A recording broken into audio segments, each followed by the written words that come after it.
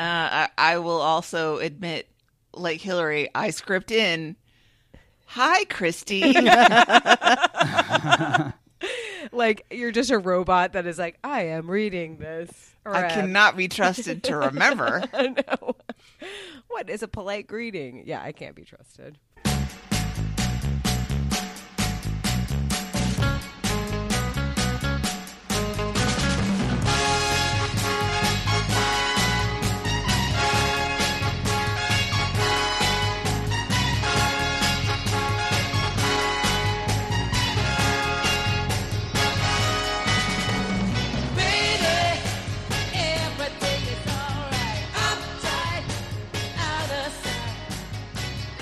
From the Stick of Butter Studios in New Brighton, Minnesota, I'm Ann Lundholm, and this show has everything.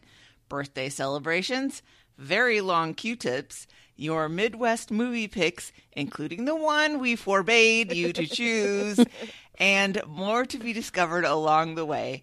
We have got a topic of conversation that was sparked by some brief comments on last week's show as we talk about things that we do not find tedious at all because we're weirdos.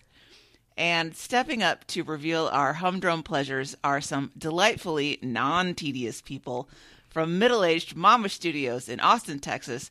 She can name all the presidents. It's Hillary Livingston Butler. Good evening, Hillary. Good evening. Yes, all the presidents. I do it It's all so those interesting. ways.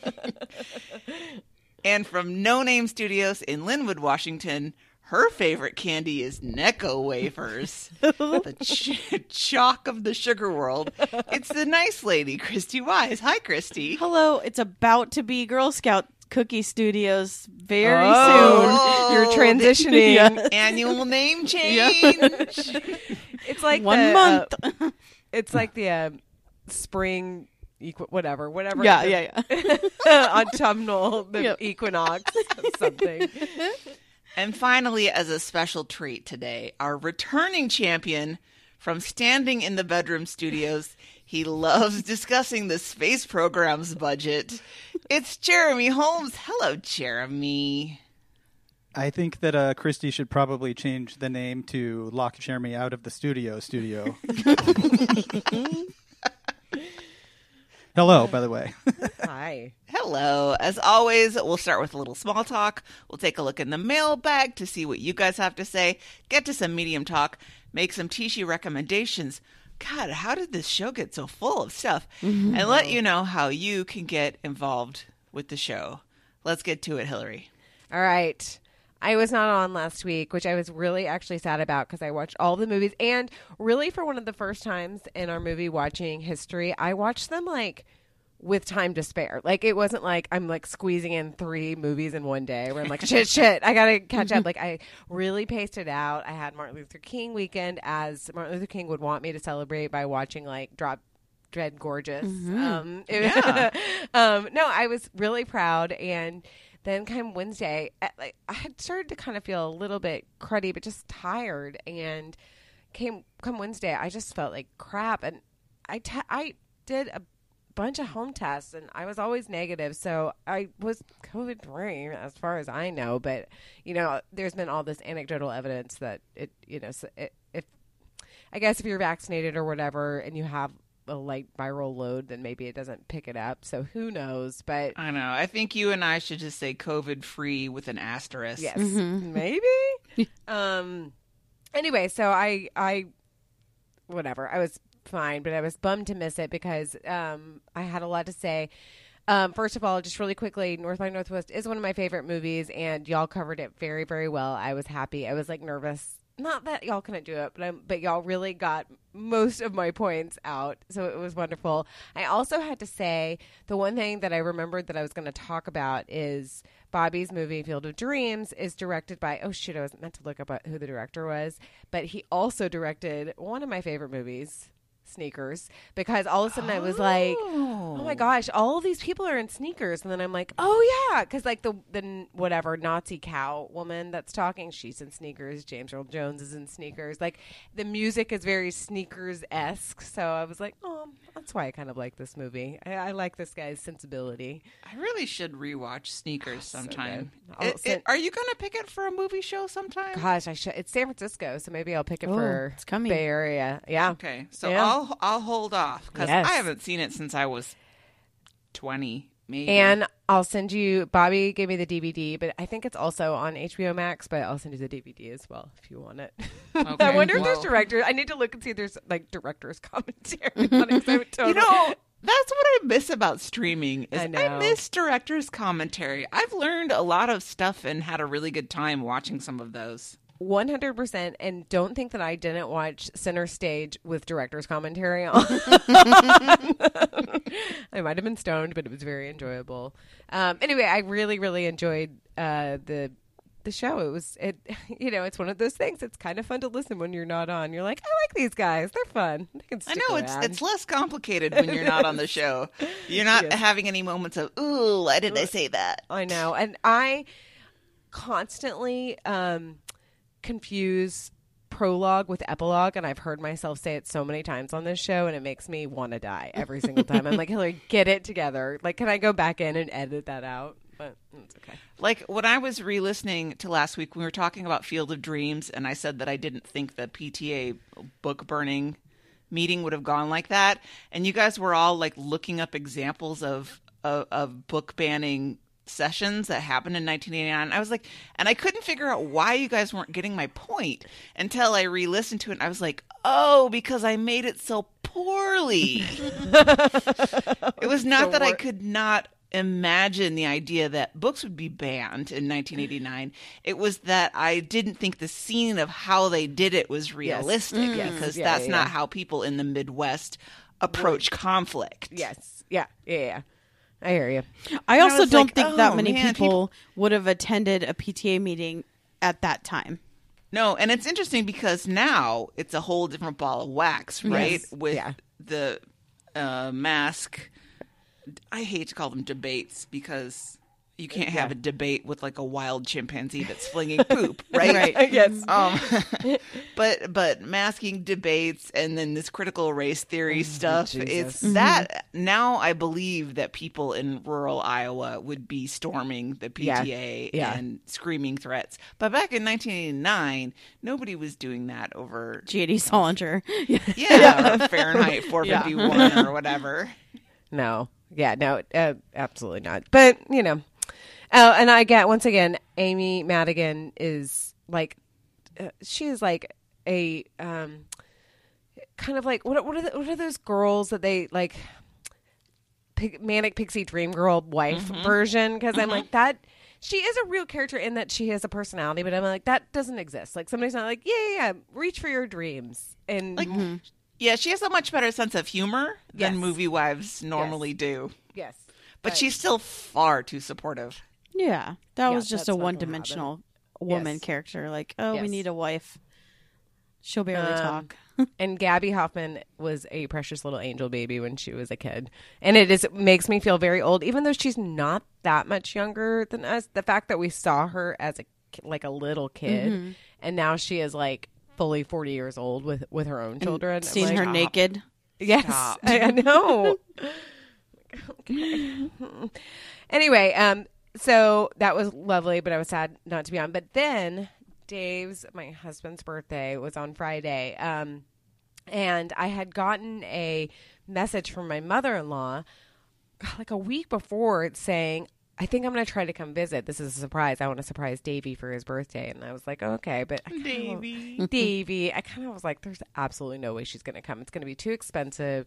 She doesn't love to travel by herself. This is not going to happen. And So you were like, sure, Yeah. Oh, that'd be great. 100% like, yeah, come on. That's fine. Great. Because what am I going to say? No, you can't come.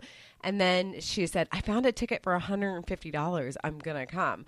Well, I had sort of told Dave, I said, I just have to show you. your mom says she's going to try to come, but she's not going to. He was like, absolutely, there's no way she's not going to come. And then the next day she said, I found a ticket. And I was like, shit. So I just never mentioned it to him, just assuming that he would think, oh, it had been dropped or she forgot about it or whatever. And so I didn't tell it. And then Thursday, I was like, I'm going to work from home. I have stuff to do and blah, blah, blah. And so I worked from home. But meanwhile, I was like going to Party City and I was like getting a cake and I was like surreptitiously cleaning the house. But like I love my husband, but he's not always the most observant person. So I'm like cleaning the kitchen, like sweeping, making sure the downstairs is all like straight and neat, like snipping flowers and kind of lighting candles to make the house smell good. And he's like, oh, and he comes downstairs and there's like the big balloon I got him. I'm like, happy early birthday, yay. And then around 5, there was a knock on the door and I'm like, he was on the phone with somebody. I'm like, hey, I need you to get the door. And he was like, okay, geez, like, when do you get the door? And then he opens the door and he was like, Mom. So actually it was really exciting. He was very surprised. So I pulled off a birthday. Well, I didn't pull it off, but sort of helped pull off a birthday miracle. And it was 50. It was a big birthday. And I feel a little bit bad because on his 40th birthday, I was like days away from having Bridget. So I said, I'll make a big deal on your 50th birthday because your birthday present is this child. Yeah. 50, I really was going to do some, we've been going through a goddamn global pandemic, like having his mom come and we went to dinner and he had a cake and, I got him tickets to the Dropkick Murphys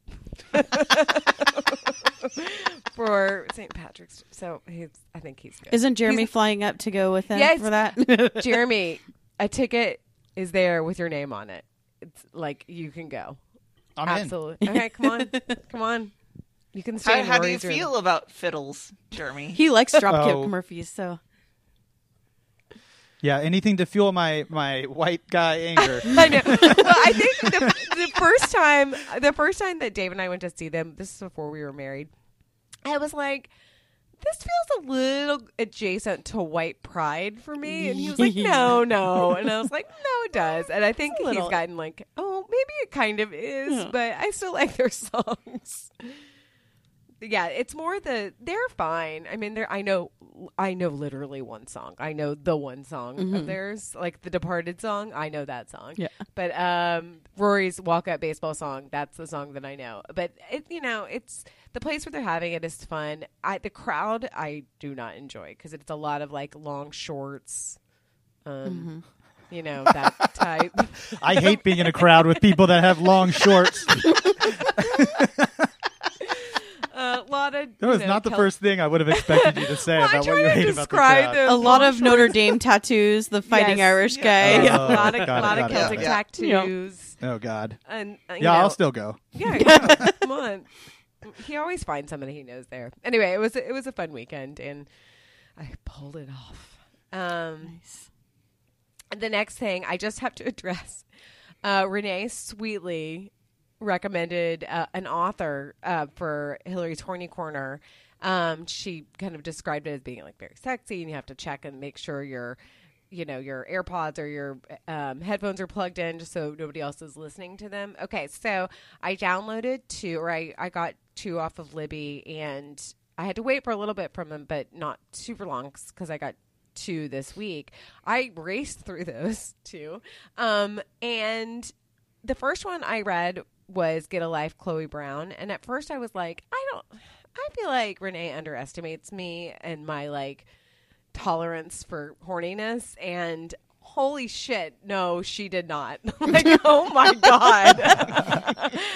Wait, what is this one called? Go Slow. Get a Life, Chloe Brown. Get a Life, Chloe Brown. Do they make horny audiobooks? Yeah, that's what you listen to, right? I listened to it because so I'm listening to it, and it really was like, these 2 people are meeting, getting to know each other. Of course, they didn't like each other at first, and then, slowly like getting to enjoy each other. And then I'm pulling up, and really like they had not flirted that much at this point, like just not like any. And then I'm pulling up to Target to do a curbside pickup as I'm like getting my stuff. Danger, Will Robinson. The guy all of a sudden starts talking explicitly about his wet dream about this girl. And I'm like, and I like turn it down really fast. It gets it was good. Actually, I really enjoyed this book. I thought it was very sweet. Intensely horny. I have a technical question. Yes. Is it? I'm trying to figure out how to word this. Is it still a wet dream if you don't like come to completion, like IRL? You know what I mean? Otherwise, wouldn't it just be a sex dream? Otherwise, it's weird because he literally describes having like pre-cum. Oh, okay. I'm sorry, Dad. Don't listen to Is he like a teenager? Like, I don't get, like. No, he's like in his, I don't know, 30s or something, but he was like so taken by Chloe Brown. Anyway. Yeah, that's a good question. Does anybody actually say wet dream? I mean, Hillary does, obviously. Yeah, a lot of people. I mean, I always felt like it was kind of an older. Do you remember expression. that song, "Liquid Dreams" by Making the Band? Oh, Yes. I think I got to if get better at really- dreaming. I think. If I thought really hard, I could probably come up with 60% of the names of the OTOB members. Jacob. Wait, Isn't there Ashley Angel? Ashley Parker Angel. Dave and I fully watched his reality show. By the way, There was the Hawaiian guy. Hawaiian guy. Hawaiian guy. He was tall and Hawaiian. That's all that I remember. Yeah. So you All right, recommend? well, Yes, Get a Life, Chloe Brown. I thought was really sweet, and it was horny, but it was sweet. It was just really sweet and well written. I thought Talia Hibbert actually. She shifted gears pretty hard because she's kind of pretty hard. it's sort of like a romantic comedy, dramedy, and then all of a sudden you're like, wow. I also then read one, which I think is a part of a series, but I need to look. I read one called The Princess Trap. I finished it today. That one's pretty short. I like that one. That one verged a teeny tiny bit into like 50 Shades of Grey territory, where I was like not interested, but I was like, okay, like this is a little bit different. Also, the guy was like Finnish, and so the guy that was reading it had like a kind of a silly accent, and I was like minorly distracted by that. But that one was like more so, like it was like, wow. Are you saying that Finnish accents are silly? No, I'm saying that the guy didn't naturally have a Finnish accent, so then when he put on the Finnish accent, it was silly. You just lost all of your Finnish listeners. I know. I'm Yeah. sorry. It sounded very like I know he's Swedish, but like the Swedish chef, kind of like. Oh, no. Yeah, so it was a little bit. Yeah, that's not sexy. But when he was like ordering her around, I was like, okay. But anyway, yes. Thank you, Renee. I'm gonna. He didn't say it's the chocolate and the mousse and the milk chocolate mousse. Like kind of though. That's the thing that I was like, and the people. It's too hard to explain, but he's from like Finnish royalty, so all the people surrounding him also had, Of kind course. of silly Finnish Is accents. there a Finnish royal? Was there a monarchy? I should have looked that All up. right, this needs research. But what I do like about her is I think Talia Hibbert is, I think she's black, and the lady protagonists have both been black, and they have both been, this is not the focus at all, but like incidentally they're not like small women, which I like. They're not like, oh, I just love how bad she is or whatever. Like that's not, but it is kind of describing her body a little bit, but it makes it seem like, oh, she's not like, in a lot of romance novels, it's like she has a slender waist and, large breasts or whatever. And this was definitely not. It was more of a realistic kind of portrayal of like a normal woman. So I enjoyed it a lot. Thank you, Renee. I will be checking out more. All right, breaking news. Yes. Under the Wikipedia article, Monarchy of Finland, the nation of Finland has never been an independent sovereign monarchy. No Oh. attempt to establish a fully fledged Finnish monarchy has been successful. When it finally became established as a modern independent nation state, it was, despite a very brief flirtation with monarchy, in the form of a republic. Oh. So we're making some things up in here. Yes. My favorite thing about Finland recently is their prime minister who went partying and she didn't take her like government phone with her, and people were mad because she had like an exposure, and she is like I mean, she's like 34 or something. And she, sometimes people are like pretty for their position. You can be like, oh, that guy's like government hot or whatever. Yeah. She's actually like, not that it matters, very pretty.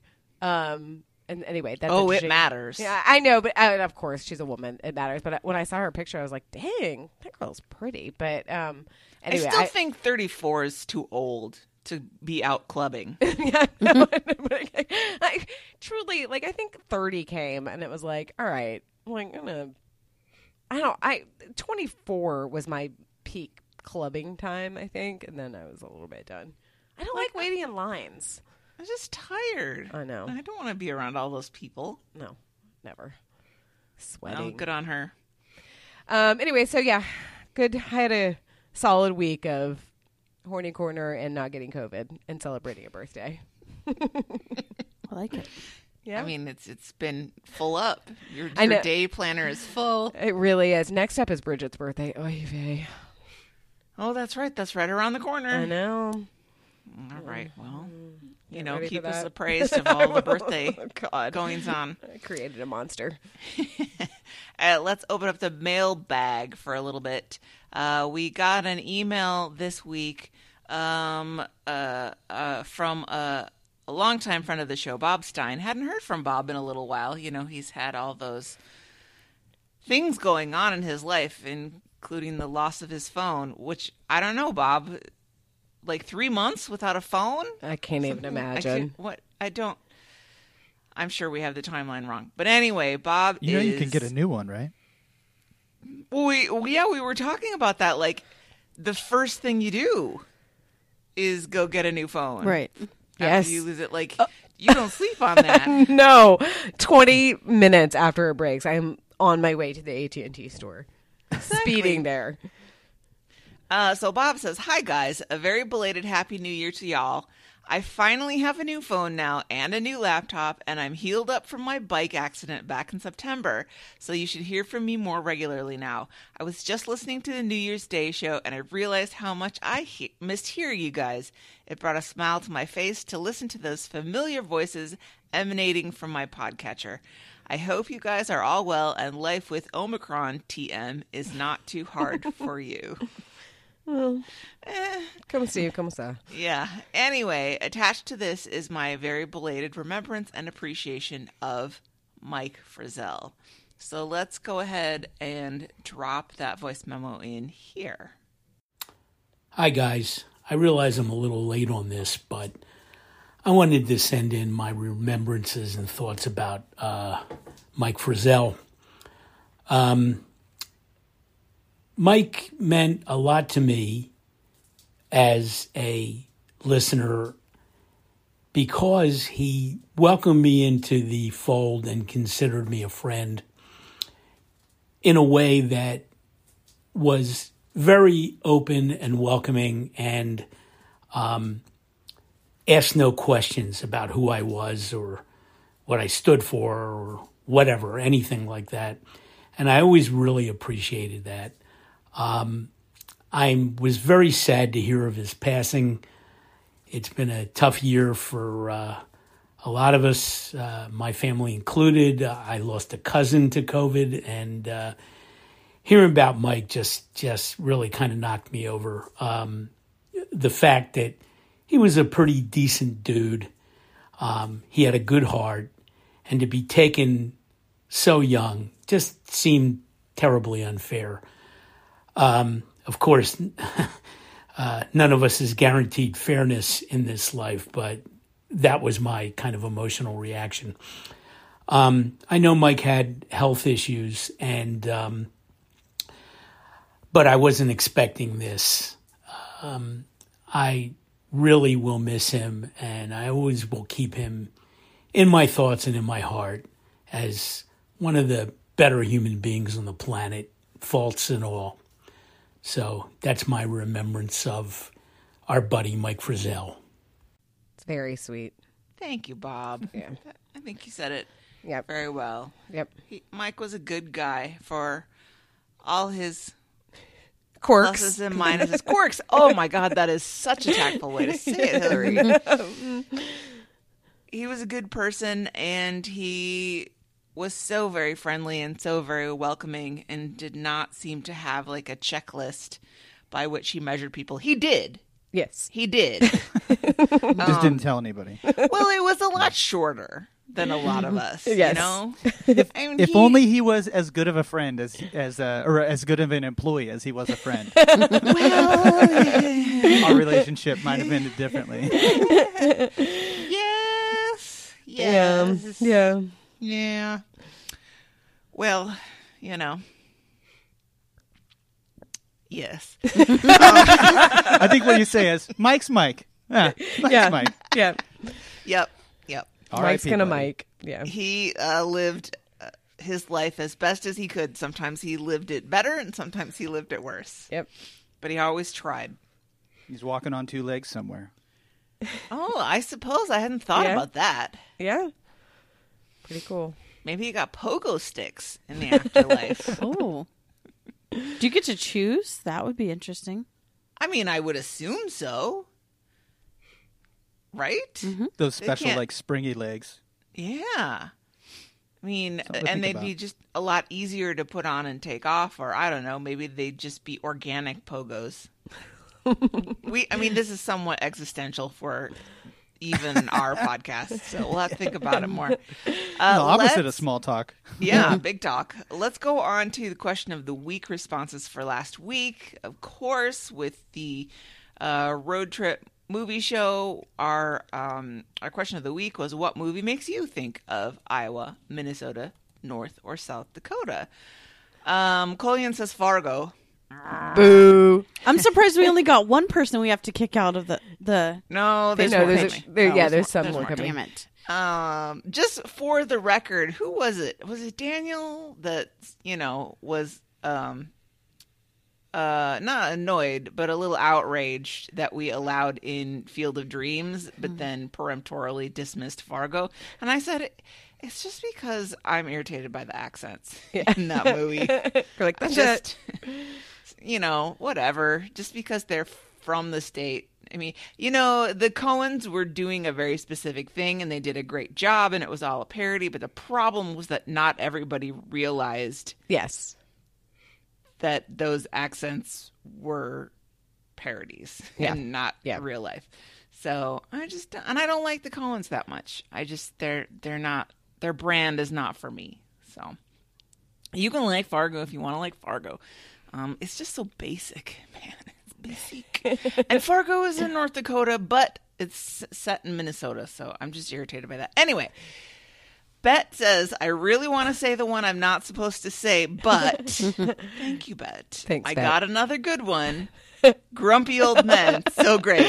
I thought about watching that one. I was like, I enjoyed that Once Upon a Time. I did too. That probably would have been one of my top choices if I hadn't picked what I had. Denny says Field of Dreams for an idealized Iowa. That's a good way to put it. Yes. Iowa's very idealized in that. Libby says, Iowa, we're stuck with Field of Dreams. By the way, Libby is from Iowa, so she knows. We're stuck with Field of Dreams, Music Man, and State Fair, though the ending scene of Twister was filmed in Iowa, but pretty sure it was based in Oklahoma. Twister, fun facts, my mom and her siblings lived in the house okay, I didn't pre-read this. My mom and her siblings lived in the house at the end in the 60s, the barn with all the farm implements. My cousins had spray painted their names inside. Before the movie, my grandma took all the custom doorknobs off. My uncle's house hosted the helicopter pad. My cousin helped with the horse training. Wow. What was so special about the doorknobs that grandma had to take them all off? He's like, I these are don't mine. understand. Anne says Purple Rain. Yes. I thought about Purple Rain too, but I don't think I've ever actually seen it. But is there really a story in Purple Rain? It's kind of like a mood piece, isn't it? It's like a long music video. Long. Right. I Yeah. snuck to a friend's house and watched it because that was the one movie that my parents put their foot down about watching. And my friend had a laser disc of it. And so I went over there. And I just remember it was like very sexy. Yeah. It was rated R, maybe even X, like what would be NC-17 now. But yeah, I almost picked that too. How did Prince do it I don't know. How was he Sex so or sexy? Yeah. Because he was tiny. He is tiny. And dressed weird. No. But he's so, I mean, I guess sometimes talent like overrides something. I mean, he I wasn't guess. unattractive. Like he was No, but he was a but- pocket person. But Prince was a stone cold weirdo. Yes. And we all knew that. Yes. Yeah. I mean, I guess it is true that confidence is sexy, Yeah. I guess, because he definitely projected that. Yep. Interesting. Daniel says, quote, "Oh, there's nothing halfway but the Iowa way to treat you. If we treat..." Boy, I'm having a hard time with this. Oh, there's nothing halfway about the Iowa way to treat you if we treat you, which we may not do at all. Unquote.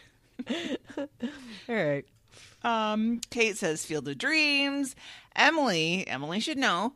Little Big League. I haven't seen it in a long time, and I'm pretty sure it's terrible, but all I remember is Minnesota Twins hats everywhere. That was like the movie about the preteen who inherited the Twins baseball team. There was a lot of movies in the like early mid 90s about like kids becoming baseball owners / players.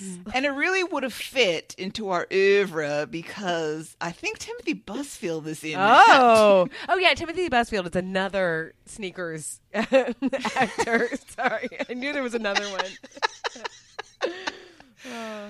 Michael says Drop Dead Fred is a deeply weird film set in the Twin Cities. And then there's Nebraska and Sean Penn's fantastic The Indian Runner for Nebraska.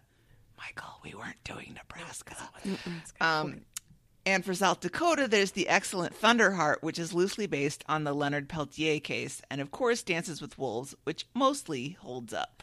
I've never seen Dances with Wolves. I'm not sure if I want to. It's really long, isn't it? Mm-hmm. Yeah, we saw it in like 6th grade. They showed it to us. I'm sure the teacher just like didn't want to teach that day, and so she was. But one of these vaguely historical movies. Yes, but the thing that I remember is she must have planned it a little bit in advance because it's rated R, so we had to get like our parents to sign off on it. And my parents are like forge our names. We don't really care.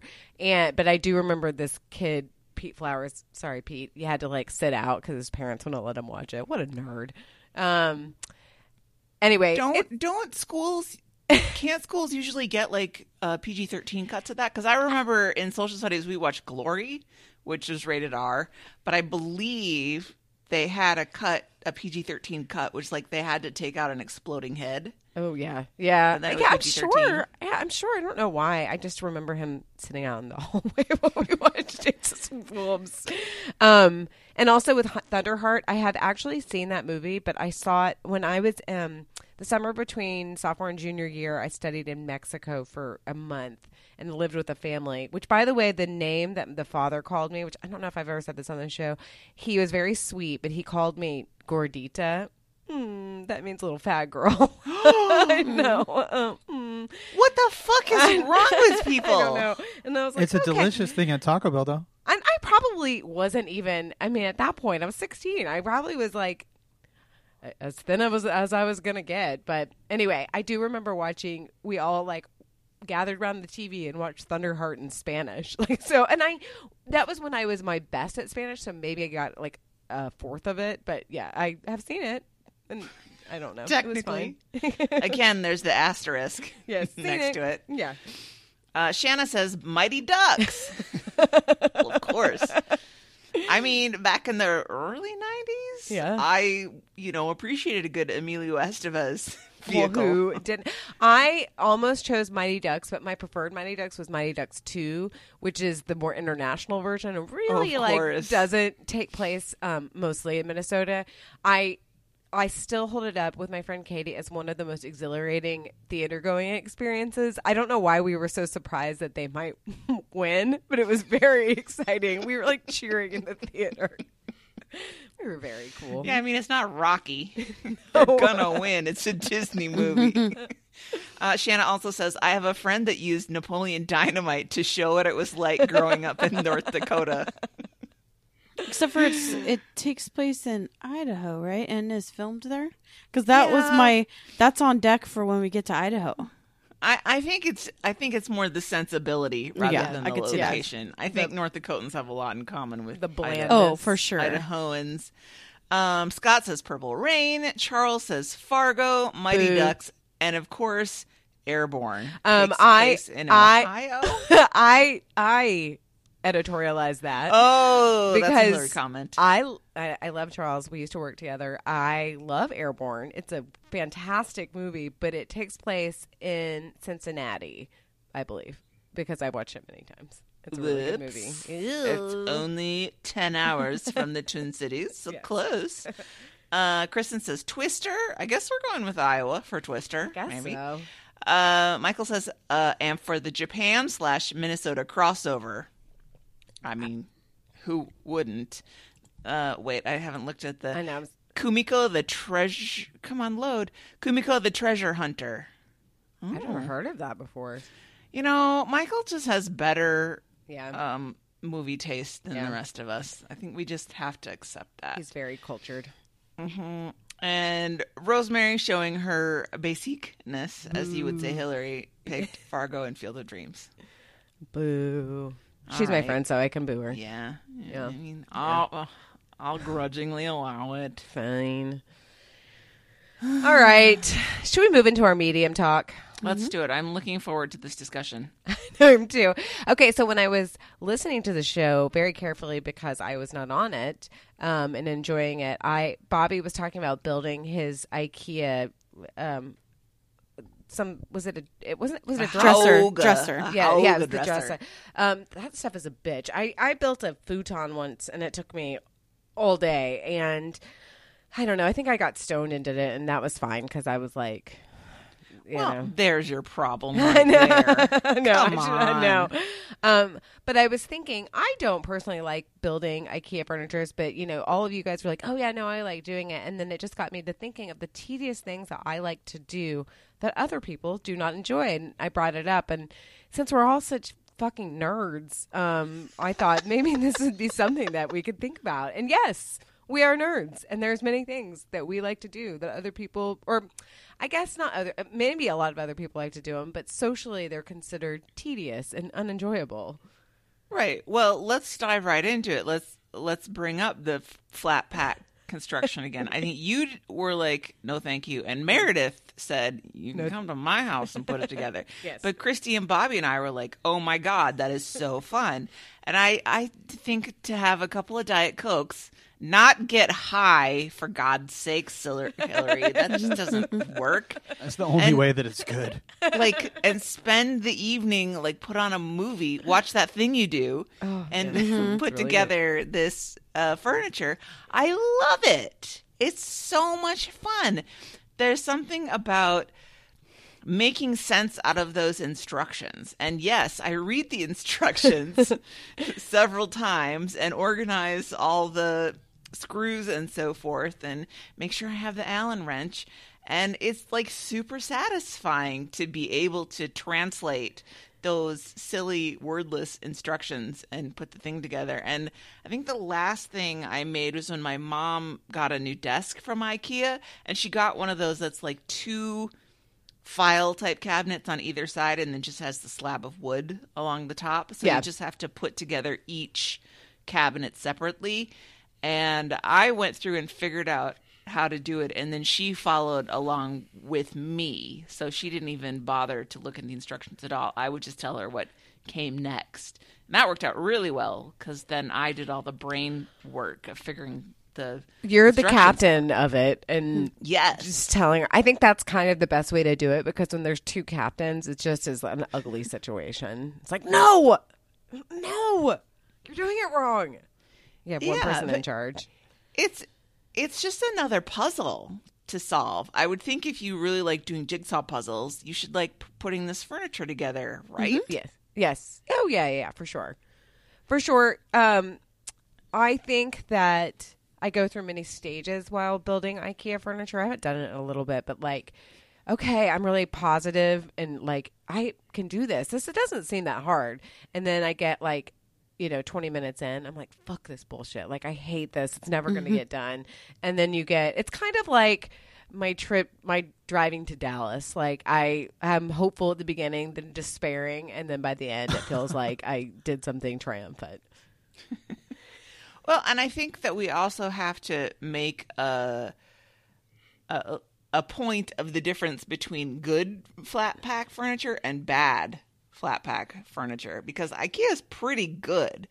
And, you know, my mom, after my dad died, and my mom was like finally allowed a chance to do what she wanted in her own home because my dad was so rigid.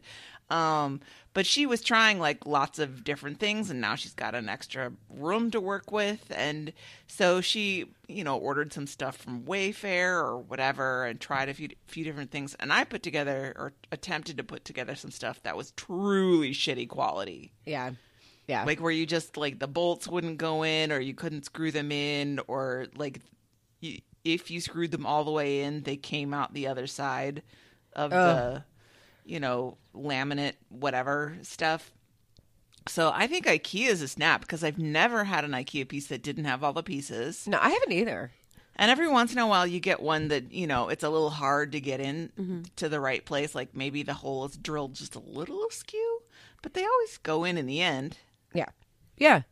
No, I feel like they, of all the ones that I've worked with, it has the most quality control out of all of them. Like they're going to make sure, these Swedish people are going to make sure that you've got it all. That everything's like, there. Yeah. Yes. Yeah. I read a book a really long time ago, probably in college, where it was a Italian immigrant to America, and he said that the different, and he was talking about the differences between Americans and Europeans, and one of them was in Europeans don't like, they love the cost of IKEA furniture but hate the tediousness of it, but Americans love the tediousness and just like don't really like the furniture, but we just love like the challenge of putting it together. Well, there's certain things from IKEA that I would never get. Like I would never get an IKEA couch because they're just weird. They're all like super low to the ground. Yeah.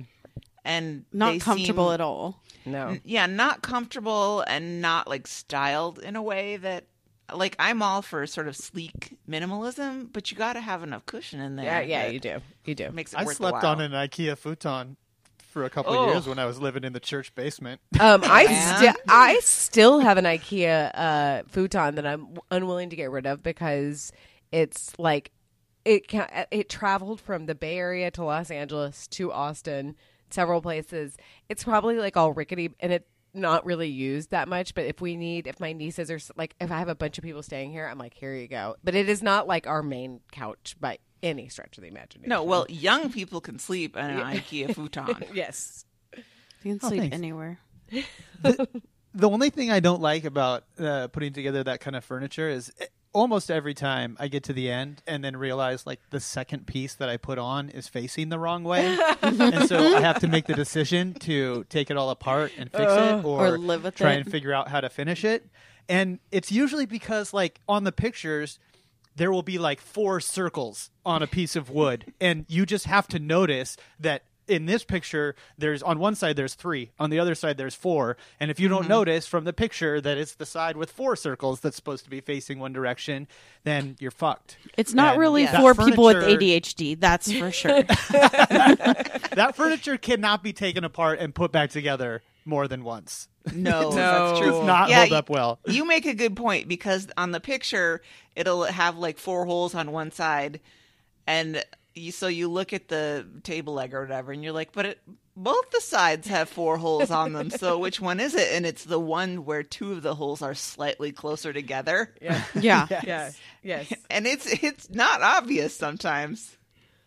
Well, knowing what I know about you, Anne, I can see why you like this. Well, okay, so that's one for Anne. Okay, I'm going to go next, I guess. And I think that this is like sort of something that like the ladies, at least on this episode, all like to do. I love like filling out paperwork / forms. Like I truly enjoy it. Like there's a sense of completion by the end, and maybe that's what some of this is there's like a sense of completion. Like this is something I can check off my list, but I actually even like in this, I could say, like, I like working out. But, like, I really only like working out at the end when I'm done. Like, I'm like, oh, I'm glad I did that. Like, while I'm doing it, I'm not like, this is so much fun. I love doing this. I just like the way it makes me feel. I actually like filling out paperwork. Like, when I'm filling out camp paperwork, I actually kind of, like, for the kids, not for myself. I actually like filling it out. I had to fill out, and they're pre-filled out. We just haven't taken them yet, but the kids need new passports, and I have already pre-filled out all their stuff, like printed it in triplicate. I'm ready to go. Like, and I want them to tell me I did a good job, but I actually kind of like filling out correctly. I like doing all that stuff. It gives me a sense of, I don't know, like I have control over the world. Hillary, while Yes. I'm there going to that concert or whatever, will you apply for jobs for me? Absolutely. I am doing that right now, and it is so soul-suckingly terrible. Well, that is terrible. And it is like a full-time job. Like, I haven't done it in a really long time, and it totally sucks. It's really messing with my video game schedule, too. Oh, what a bummer. Yeah. Well, you have to have your priorities. No, I think job application is somewhat different because there is a sense of like powerlessness to it, and questioning like, am I doing this right? Because if I don't, I'm not really going- hurting my chances Yes. to get this. But yes, specifically what you're saying, Hillary, is routine paperwork, Yes. which was I put on my list. Yes. And I have like a super specific example. At work, I work in an energy department, and we do energy rebates. Like, we apply to the utility companies if, you put in more energy efficient stuff, just like you can do at home. Yeah. But we have like commercial energy efficiency rebates that you can do. And one like super common one is boiler tune-up. So like if you go through and you actually like do readings and see how efficient your boiler is and you tune it up and whatever, then you can get money back for it. And it's not actually my department that does that. It's people out in the like buildings. Like there's a different part of facilities management that does all of that. But they asked if I would help with the paperwork because I know about submitting rebates. And I was like, yes, please. I'll do that. And so they'll drop us like once a year, they'll drop a stack of like 50 boilers worth of paperwork. And they have to go out and they have like a little thing that does readings that prints out like cash register type tape that will be like, here was what the stack temperature was, and here was what the flue temperature was before and afterwards, and here were the CO2 readings, and that you have to fill out the make and the model of the boiler and print out like the how much time was spent to do all this stuff, and things have to be scanned in, and it's like 2 days of my time. And I am so happy, and and I make sure that like I name them all consistently, Yes. and exactly, and I get everything attached online and submit it to our rep.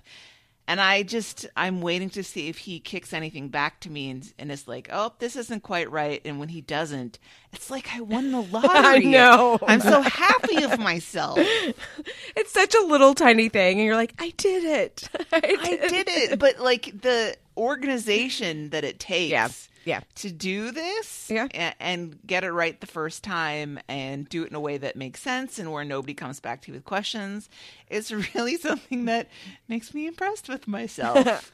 Listen, I'm telling you, when I took the kids 5 years ago or whatever to get their passport, and the guy said, you did a really good job with this. I was like, you think so? And it's some random passport thing. And then sometimes I will be bratty with Dave because he's not good at doing that kind of stuff. And I'm like, this does take work. I mean, I do enjoy it, but it does take work, and I need to be appreciated for it. Yeah. It's like, okay, fine. I mean, you could be playing Candy Crush, I'm good. but instead you're spending your time on this other thing that is satisfactory in a different kind of way. Makes me feel like I did something. I think what I love paperwork and filling things out too. And the only thing that would make it better is if I could then put it in an envelope and mail it. Yes. Because Ugh, that mailing. feels satisfying as well. Yes. Folding it up, That's true. addressing Yes. it, putting a stamp, putting it into a box. sending it away. The most anxious time for me is when I'm addressing the envelope, because what if I have misjudged my line placement and like it's a long street name or something? I mean, I want everything to be spaced out properly. Oh my God. And What if I write something that's not neatly and it's a Y, but it kind of looks like a T? I don't like that. My kerning has always been poor. Always. I cannot space things out well at all. And so it's like, you can tell my hand's like almost shaky because I'm concentrating so hard. Like, let's get this right. They kept making me re-sign our redo all the paperwork on our house when we were closing on the house because it was so bad or it leaked out of the lines or nobody could read it. You're a serial killer. You're like pasting things like from magazines. You're like, does this work? Do you guys, are you okay when you put things in an envelope and you do the licking and the closing? I quite often put a piece of Scotch tape over the point of the flap because I don't understand how is it going to stay closed. It doesn't seem like it should. I remember when I worked at the mailbox, et cetera, kind of place, they were like, no, don't like lick it. Don't do all that. Like we had the wet thing. But I still didn't really trust it. And it makes your finger feel so gross. It's so gross. It's so, so gross. I'm like, nah, I don't trust this. No, thank you. It tastes no. That glue. See, if it was self-adhesive, where you pulled the strip off the top of it and then that makes me squished happy. it. Yeah, those that would ones be are great. really I wouldn't good. worry about those. Yeah. Like I'm always just worried that somewhere in transit the flap's going to come open and like I don't know, the check I've written is going to fall out or something. That's like the one like lesson I ever learned about finance in school was like always when you're writing out, like say it's for $100, you're supposed to write 100 0 over 100 and then finish the line just in case you don't want somebody to like squeeze in and $1 million. Totally, yeah. Because it would go through, right? Yeah. I have a little flourish. It's curl, swoop, and arch to the end of the line. It's like I do a very dramatic, like, no, you're not squeezing anything. Yeah, else. you're not stealing all my $1 million. I think I actually write like 100 and no 100. Yep. Yeah. Me too. Oh, wow. And the so many checks that I write every day, the millions of checks. I write one to this kid's stupid after-school program because they can't get it together, and that is the check. Yeah, I write one to my therapist because she doesn't understand technology. Yes. I feel like no therapists do. I mean, no offense, Christine, but maybe you do. But like every therapist I've ever looked into or gone to, it's always like, no, check or cash only. Yeah. Well, that's not why they became therapists. Yeah, yeah, it's true. It's true. To work, and I'm like, well, you have like the little square thing now. Can't we? Even like my hairdresser uses one of those. Yeah. So, but I therapists have a very different skill set. Yes, they do. I think, and it's not billing. Nope. Oh my God. I have had to correct. So my therapist, I think she associates with a group, right? That I guess she's part of, but just for billing purposes. So they do the billing for her and they do the billing wrong. Like I got a bill from them and I was like, this can't be right. And I went through and I realized that they weren't subtracting out the copay. My copay every month for like a year. And I'm like, guys, so here we go back to, I made a spreadsheet and I put in all the charges and I compared what I knew I had paid to what they said. And I looked at my like insurance payments and everything. And I was like, and I showed that to her and she was like, oh, huh. Might be. No, that's definitely, and they're very much like, I don't know, whatever you think. Like, it's very much like, that's not really my business. It's your business. Yep. Yeah. You're like, I need help, mental health, and this is not helping my mental health right now. Although I guess if you're doing a spreadsheet, maybe it is. Mm-hmm. And maybe I shouldn't say this, but I'm going to. I started getting bigger bills for my therapist, and and I found out because I just give her the check for my copay, and she was like, here's this outstanding bill you have. And I'm like, wait a minute. And she said, yeah, you need to, if your copay has changed, you need to get on top of that. You need to figure this out, Anne, why you're not paying enough. And I was like, excuse me? And I went and I looked and I called the insurance company, and they're like, oh yeah, your therapist let her in-network accreditation lapse. And you're like, so you have to pay out-of-network costs for her now. And I was like, how do you let your accreditation lapse? Because they don't care about paperwork. Yeah. They need somebody like us to work Yes, with them. they Like, do. no. I got to handle this. Okay, Christy, something along those lines, something you like seems to be coming up pretty shortly. This one, tax preparation. Yes. So that is what got me thinking about it. Is we get this like huge packet from the tax person, and it's all these questions, like any question you can think of, like, did you buy a house this year? Did you sell one? Did you, like, every question that could affect anything. And I love going through that packet and answering the questions and then collecting all of the forms that I have.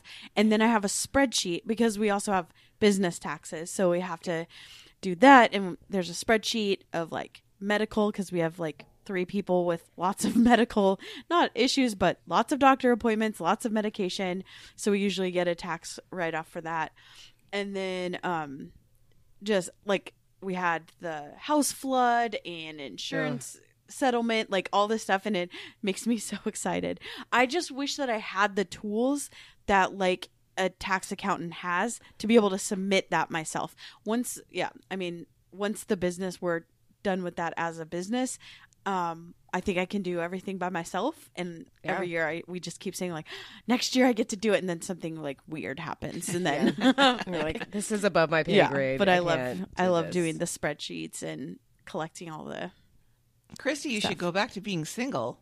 Taxes are easy. I know, but then, but then I'm here. I wouldn't get to collect as much stuff. Now I get 3 things. Oh, that's true. That's true. That's the only reason I'm staying married. I mean, He's I'm like, a little once bit- again, I'm here. Yeah. I'm a little bit jealous because I do that feeling that when you know that you have all your I's dotted and T's crossed, like you have all that paperwork together.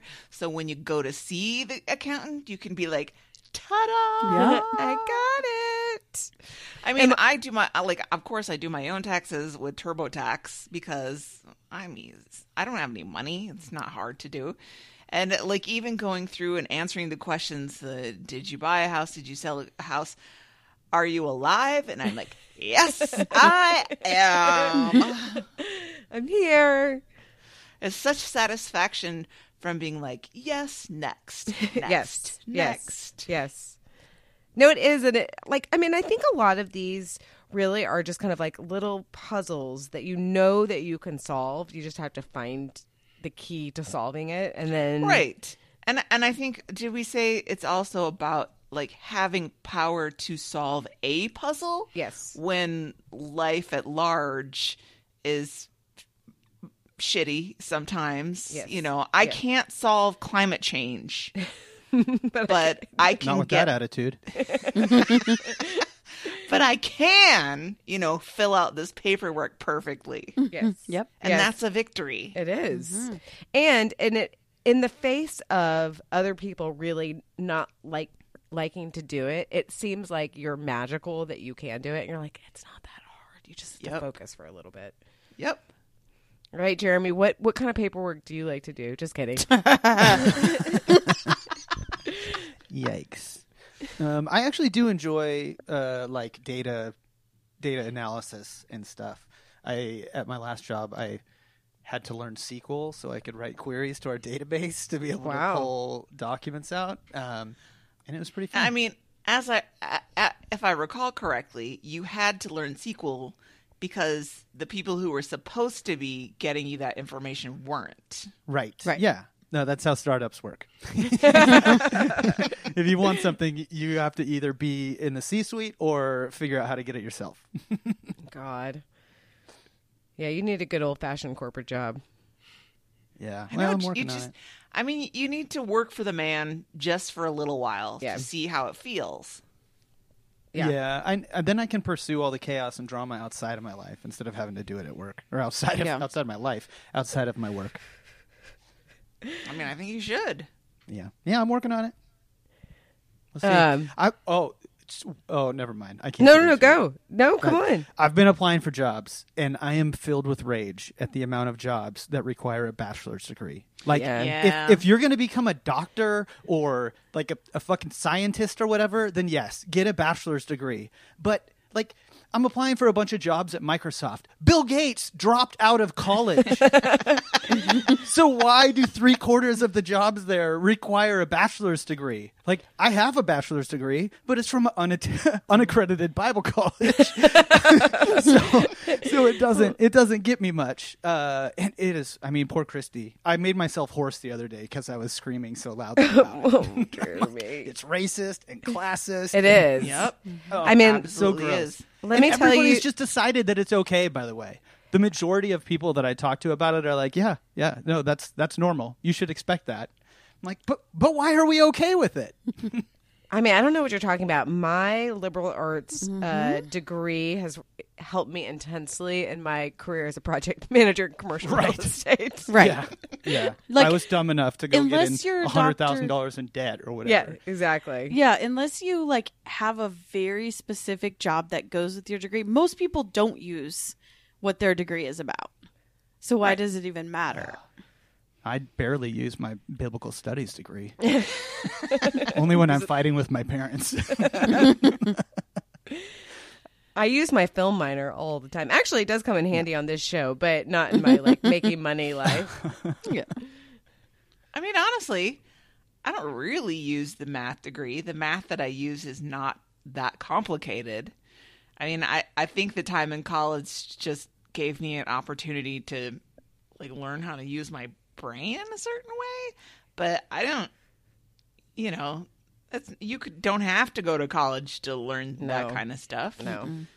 And in fact, yeah. I mean, you're right. Like, if one of my kids doesn't seem ready or right for college and maybe a trade school or whatever, like, I'm be like, heck yeah, go do that. You probably make more money that way anyway. Or, there's no reason, like you said, Jeremy, to get into hundreds of thousands of dollars of debt just to like, I mean, Be a plumber. yeah, God, Yes, please. please. That's what I'm like. If Elliot becomes a plumber, I'll be so excited because I see how much they make and how much they charge me.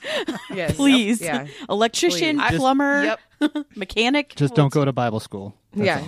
Yes. I think I would go electrician first because I don't think I'm okay with sewage Yeah. and Yeah. that Yeah. sort of thing. I think there's a lot of disgustingness that goes with plumbing. So I would probably risk electrocution over the certainty of having to deal with poop. Oh, so much Yeah. poop. Yeah. Yeah. Tampons, what have you. Oof. People are gross. People are gross. I learned the hard way in my old house to not flush tampons. That was embarrassing. Good to know. But they say on the box you can flush them. You cannot. I mean, you probably can, but my parents' old house was old, and yeah, that was embarrassing. My dad was mad at me. Oh well, Michael. All right, who wants to go next? Let's see. Well, my list now is short because we've done flat pack instruction and paperwork. But I will say solving organizational puzzles is another thing that I really, really love. And I used to do it all the time when I worked retail because you have a certain amount of space and you get a certain amount of product. Yeah. And you have to make sure that it all gets in there. So I don't know what's like so at my store we sell, I always speak of the store in present tense even though Well, I you're don't kind of- really work there. I'm going to be there on Saturday. I'm I was helping do inventory. I was going to so- say you're ever present. I am. I have a lifetime pass Yes. to call myself an employee. But so we have like a gourmet food area that's like lots of expensive stuff like cool brownie mixes and pickled things, lots of olives, like lots of stuffed olives for people that blue cheese stuffed olives, jalapeno stuffed olives, all that stuff. Anyway, so we have like an area that's set up to look kind of like a kitchen that's got shelves and counters and a sink and everything. And so you'll get in a huge order of whatever jarred pickle things, and you have 24 slots, and you have 18 different varieties that you got in. And how do you make that work?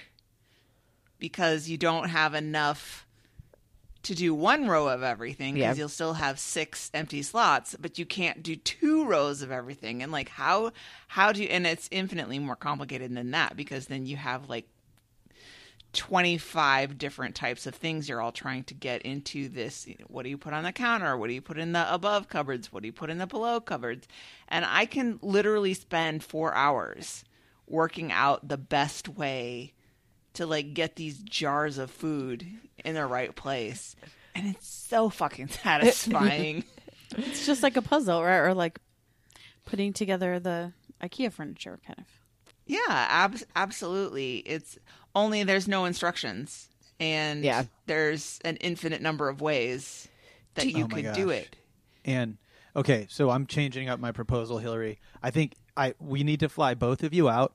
Okay. Hillary, you can help me with the paperwork on the job applications, and Anne, I have a absolute disaster happening right now in my garage, and could definitely use some help trying to organize. Oh. Jeremy, don't say these things that you don't mean.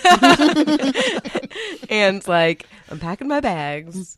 I was at the store not last week, but the week before, because she asked me to come in and clean the stockroom. And so I went in on a Sunday night at like 4:30, and I worked until 9 p.m.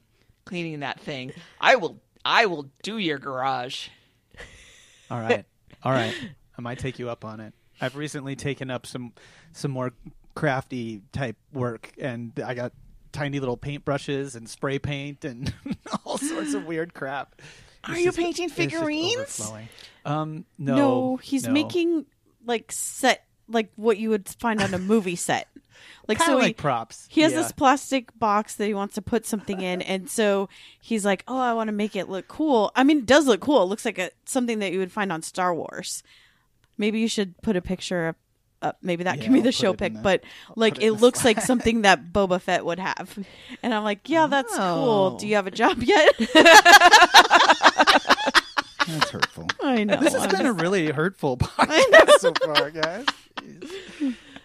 And do you have a question? Do you have like good sense of like spatial arrange? Like, can you look at a space and see like how things would fit before they're there? I'm so bad at that, and it is something that I admire so much in other people. Especially at the store, though, because I have so much experience working there. And it comes down to even stupid stuff like when people buy something and it's a gift store. So a lot of times it's a present for somebody, and we'll say, do you need a gift box for that? And then you have to decide which of the 15 different sizes of boxes is going to fit it correctly. And I have had more times when one of the other employees is like, it's not going to fit in that, Anne. And I'm like, yeah, it will. Yeah. Watch this. And then they're like, whoa! You're like, yeah, bitch. I know how to do this. Oh, that's a good feeling. Yeah, I actually really hate when I go to a store. I mean, I am not the best at the environment, so I'm like, yes, please give me a bag. But when they give me a bag that's way too big, I'm like, this is stupid. You should give me a smaller bag. This doesn't fit. Well, for a long time, we had either giant bags with a handle on it or teeny tiny bags with a handle on it, or like a flat paper bag. Yeah. Yeah. And I was like, can we please get one in the middle? That works for everything. This one really does go along with like paperwork, but there is a very specific spreadsheet I use at work that pleases me to no end. This goes into something that I like to do at work. Okay, so I work for like office people who lease office space, and I love when they give me a very complicated lease. How they earn commission is basically like the total sum of the consideration, which is like all of the rent that's due over the course of the term, and times it. My guys, you times it by 2%, and that's basically like how they make their money. That's their commission. But sometimes there's these caveats. You have a rent abatement, how the rate increases over the course of the term. It can sometimes be 3%. It can sometimes be $1 per year. And there's just all these. The more complicated, the better. It makes me so happy. I'm like, don't even tell me anything. Let me read the lease and see if I can figure out. And I think, and I'm not a mathematician at all. I was fine at math in school, but it wasn't like my big subject. But the thing about math that I always did love is that there's always an answer. There's always an answer to it. I guess it can be interpreted. And actually, I just like went back and forth with this lady on interpreting a lease and what these things meant. And I was fucking right at the end of it. And I knew I was right. And she didn't believe me. And I knew I was right. I just love finding the answer to this. Like, I will figure it out, and I will figure out the sum total. And it should make me mad, honestly, because like the last one I did, they were netting $1 million, which it has to be split several ways, but it should make me mad because I'm not making that money. But instead, it just like pleases me to no end to have the answer at the end. I love it when they say, "Oh, hey, Hillary, you need to voucher." That's what we call it. You need to voucher this deal. I'm like, yes, move it up to the queue. Like, I have 1,000 other things that I need to get done, but I will get this. And they love it because it means they're like going to get their money faster or whatever. It's going to go through the system quicker. And I'm like, oh yeah. Like, I'm going to push aside every other project so I can fully concentrate on this, and I love it. And it's like dorky. In the movies when we're gonna get into a horny scene in an office and we sweep everything off the desk. Yes, exactly. And the guy picks the woman up and puts her on the desk. Instead, I'm like, print out that lease, baby. Hillary puts the voucher on the desk, and I'm like, bloop bloop bloop bloop bloop. Oh, I love it so much because, and when I was first working in this office, like in 2007 or 2008 or whatever, I only had my one screen, and so I would have to print out the lease, and I would have to print out this one particular page that had most of the numbers on it and see if it matches.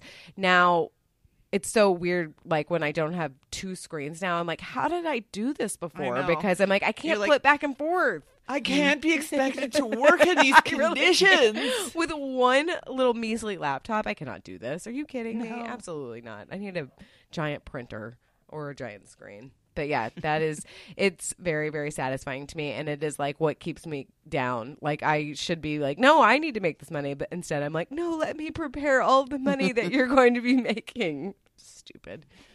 Does anybody have a vertical monitor? Jeremy, have you ever had a vertical monitor? You seem like...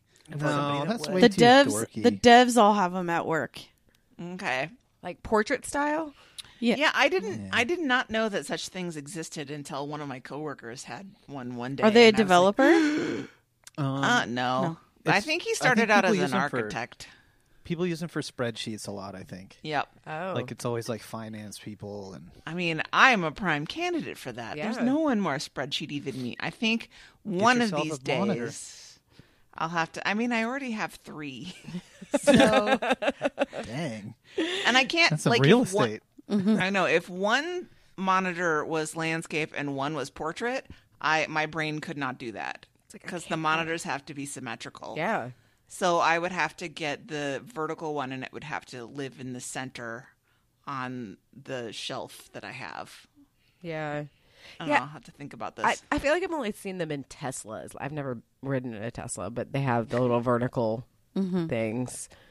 I wonder how much they cost. I'm sure they cost a variety of things. Yes. Well, here's one for $1,300. Here's a refurbished one for $115. The ones that people at work have, they just turned it vertically and then messed with the settings. Excuse me, what now? Yeah, you can just you make can use a normal monitor as a vertical one. You just have to set it change up, it. I think. Yeah. Why has this never occurred to me? I don't know. It wouldn't have can occurred to any me unless monitor Christy just now said it. Can any monitor be used vertically? Make sure that your monitor is VESA compatible. In addition, make sure that the hardware the monitor rests on, aka the stand, supports a vertical tilt. As long as that is in place, almost all monitors should be able to be used in portrait mode. There we go. I mean, my life just changed. I mean, I want to see you working on a spreadsheet. Like, we need video of this, working on a spreadsheet, vertical style. Do you use them more in a vertical manner? Like, for instance, right now I'm looking at a Google sheet, and it's it's both, but I don't know if portrait style it would actually work very well. But we're not using it for numbers; we're using it more for text. Yeah, it depends on what I'm using it for, I guess, and it depends on how big the spreadsheet is. Because one hates to have to scroll back and forth. If one doesn't have to, I would not like to lose left to right view in favor of top to bottom, but I don't know. I just think I need now a really big monitor. Yeah. Yep. I think that's the answer. That's what I need. Okay, well, my life has changed dramatically in the last Glad I could help you with minutes. that. Yeah. Jeremy, I keep going to these pictures that you posted and clicking back and forth from the before and the after. Yeah. And you couldn't even tell that it's the same thing. Yeah. No, it looks like I was actually pretty proud with the way it came out. It's interesting. So what are the sled blades? They're like Made out of- containers. Yeah, they're like they were Metal? aluminum tubes that have screw tops because they need to store something in them.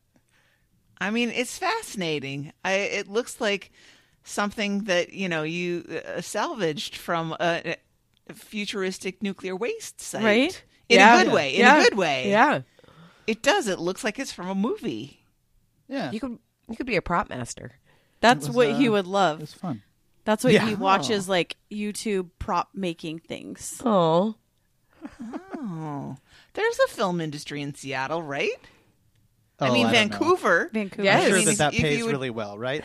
If Enough you to drove to support three Vancouver people? every day, Yeah. I think you should do it. Yeah, well, thank you. Okay, Christy, I really want you to come over here and do the one that I'm highlighting because I hate both of these things so Okay. much. So the two chores that I can handle and that I actually enjoy are laundry and dishes. And I think it's similar to the spreadsheets is that there is a beginning and an end, right? There's a pile of dirty laundry, and then when it's done, it's all hung up and put away. It's a quick, as they say in my industry, a quick win because it takes up a lot of space and then it cleans up very nicely. And it's easy to do because you just put it in and then you walk away and then you come back later and have to do some work. But I really like it. I like folding laundry because I can just put all the clean clothes on my bed, make a big mountain, and then sort it while watching a show. I think anything where you can watch A show. or listen to and dishes. Similar, I know exactly how the dishwasher should be stacked. There's a place for everything. Everything has a place, and then it's done. I hate anything that has to do with the floors. I hate things that have to be done, like laundry. Well, dishes are done. I mean, need to be done when it's full, right? Like, okay, there's a set time. So I just really like those things. The bad thing is those are very easy jobs to delegate to a kid, and so I have delegated sometimes that to Elliot. But can I tell you, the people I live with, my roommates, don't really understand how dishwashers work. I will open up the dishwasher and a plate will just be flat in not up between the slots, but Why just are you looping me in on this? because I have multiple times come and seen things you've done. It's like okay, we'll say mostly Elliot opens the door to the dishwasher and then just throws things in there and then closes the door. I'm like how? And then sometimes I'll open it when it's a really bad one and I'll say, how do we think this is going to get clean? Like, let's think about how dishwashers work. And you've stacked two bowls on top of each other and then put them upside down in the dish. Like, Well, Christy, how is if that you going to love work? it so much, why don't you do it? I do. I go in multiple times before I start it. I go in and like, oh, come on, and like I'm always like, these people are terrible at Tetris. Like that's the best part about the dishwashers. It's very much about Tetris, like getting it all in, getting as much as you can. Yeah. If I can leapfrog on that, I feel the same way about bagging my groceries at the Oh. grocery store. Yeah. It's the worst. The thing I dislike about going to the fancy grocery store is that they have baggers who do it for you.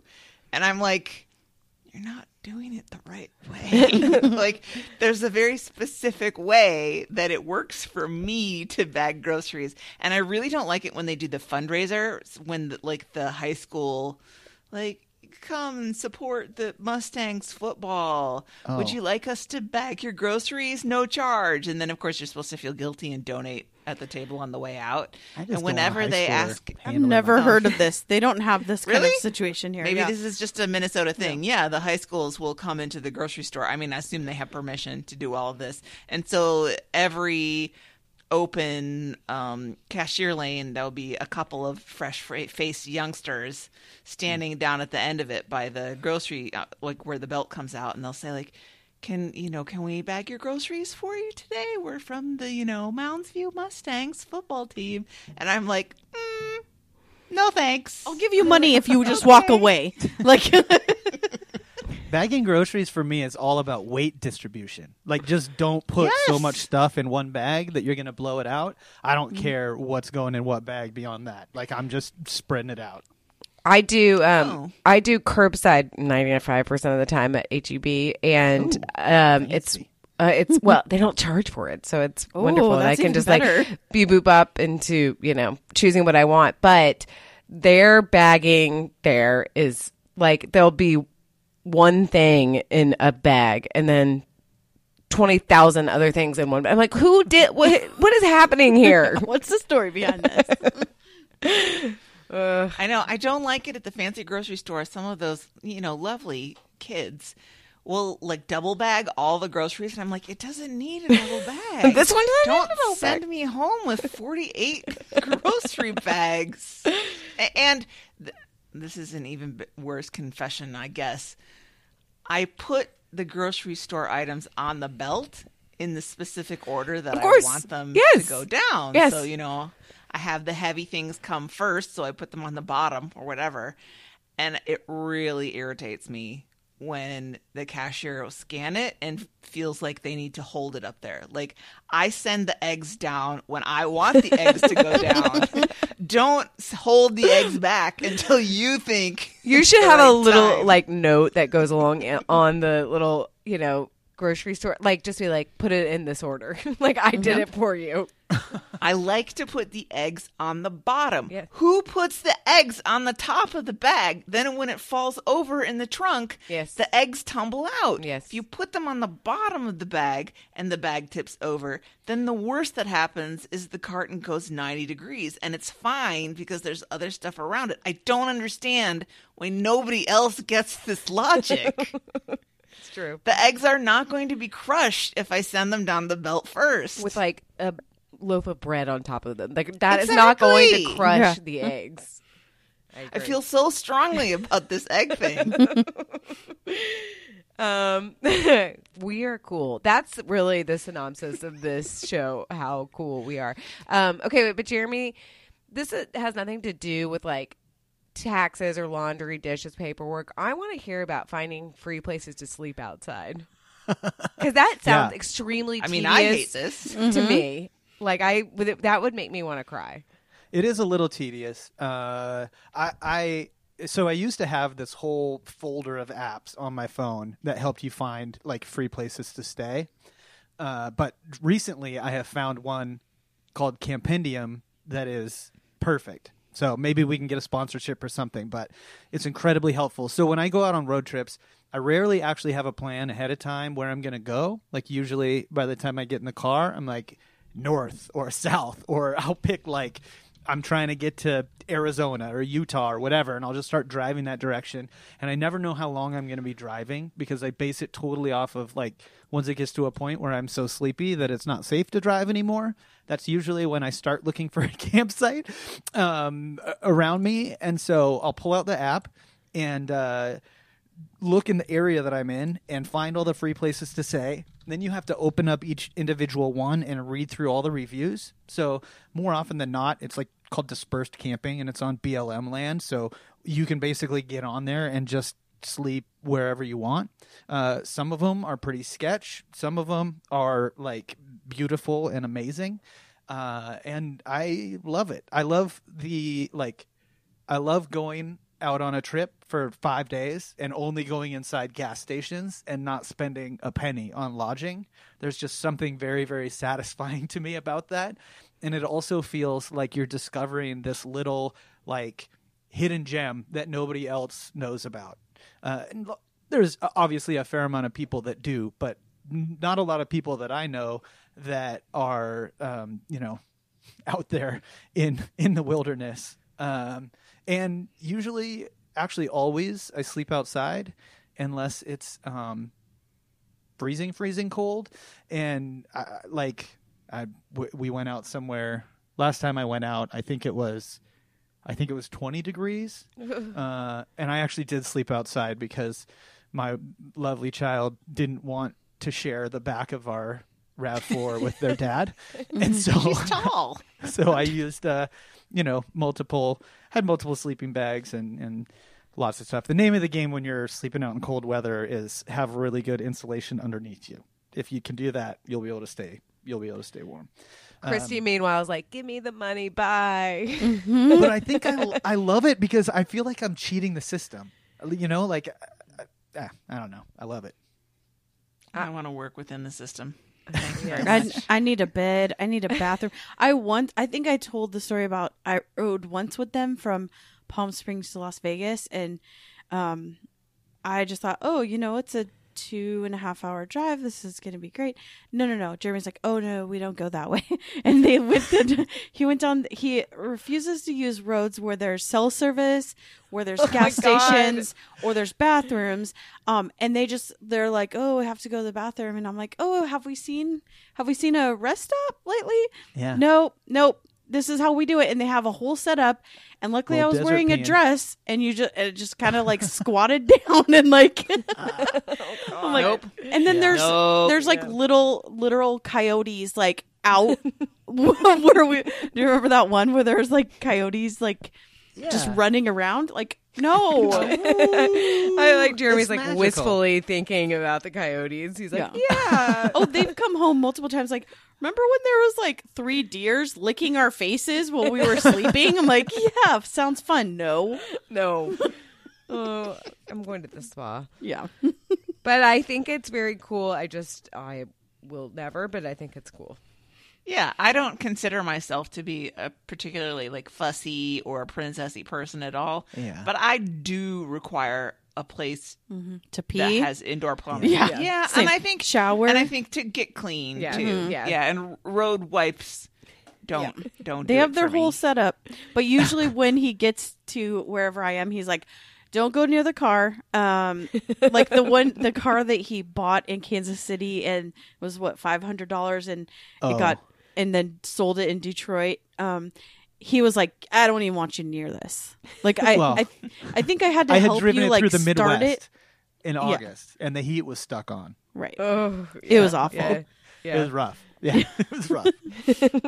But hey, I mean, have you ever slept at an abandoned movie theater or on a dry lake bed in the middle of Nevada? No, I mean, and it seems dangerous. I love hearing this frankly. when you get home and you're safe. I love hearing the stories and seeing the photos, but the whole time while you're gone, I'm anxious and hate it. Yeah, And that makes sense. I love the idea of it, like the romance of the open road and leaving. I mean, without a plan, I obviously I could never do that, but I love the idea of the freedom of it. Yeah. Yeah. It's just the reality is not something that would work for me. Yeah. I think what's that movie at the very beginning where it's all those dudes in in Los Angeles and they're like, we're going to Vegas. Yeah. Swingers? Swingers, Yes. yeah. Yeah. And then it's like jump cut to like 2 hours later and they're all passing out in the car. Vegas. Like 9 times out of 10 when I've taken other people on trips, they're like, yeah, we should all go. People tell me that all the time. Let's go on a trip. I'm like, okay, you can come. But usually, 12 hours into a 20-hour driving leg, they're They're looking to opt out. Yeah, they're like, wait a second. Where's the nearest airport? That's what I have gone on a couple with him, but I only go one way, then I fly home. So I'm like, I think I've said I'm too cute to make this trip twice. Like, I wanted to protect my beauty. Yes. No, I after a while, I definitely, I can't do it. And especially like the longest drive I've ever really done is driving from Los Angeles to Austin. And I was like, oh, cool, the desert. This is neat. And by like the end of New Mexico or whatever, I was like, oh my, I need something other than desert. there's green. right now. I need green. I need green. Like, Yeah. this is so fucking boring. But, you know, I love it. glad I did it. I know. And I love that you love it. I feel like I do. I've done Minneapolis to Cleveland a few times without stopping, and that's 13 hours. So Yeah. I'm like, Yeah. kind of hang. You can do it. Sort of. Yeah. And actually, I did it overnight once. We left at like 8:30 p.m. Oy. And going through Chicago in the middle of the night is just choice because you fly through there. You don't have to take the bypass around the city or anything. Yeah, you're You just- go straight through downtown Chicago. That's and what there's I'm nobody saying. on the road. You're cheating the system. Everybody else is That's sleeping, true. but you know what you're doing? You're getting somewhere, and you can get there a lot quicker because everybody else is being lazy. Although I think we went through. You go through Gary, Indiana, around 4 a.m. on that plan, and that I don't like. That's kind of scary. The home of Michael Jackson. Yeah. Yes. Is it really? There's not a lot else Yeah. to recommend Gary, frankly. What about that Sorry, one movie? Gary. The thing that I also don't like about his road trips is that he doesn't like he enjoys the scenery and the people by going to gas stations where I'm like, you've now gone to Santa Fe, New Mexico 3 times and never had food there. Like they're like known for these like the Hatch chilies, and I'm like, why haven't you got that? And like Well, no. sopapillas and like I've nope. had food there. It's just usually from gas like, stations. It's roller Well, food. no, because if we get into a city that's big enough and has a real grocery store, it's always a good plan to go get some like fruit or vegetables or actual food because you can only be sustained on roller dogs and whatever else they sell at a gas station. You know, I think you're that's- making Christy's point. Yeah, here. like he's never gone to like a sit down, like even take out food. I'm like, every time he goes to a city, I'm like, let's look at Yelp. Look at all these great places you could go. Nope. Yep. Nope. Roadside. We're just gonna go to the Safeway and get some hummus or anything something. you can get roadside. Yeah. No, I love a menu. Yep. Give me a Same. menu. Me too. I'm like, look at all the stuff you can get. No. No.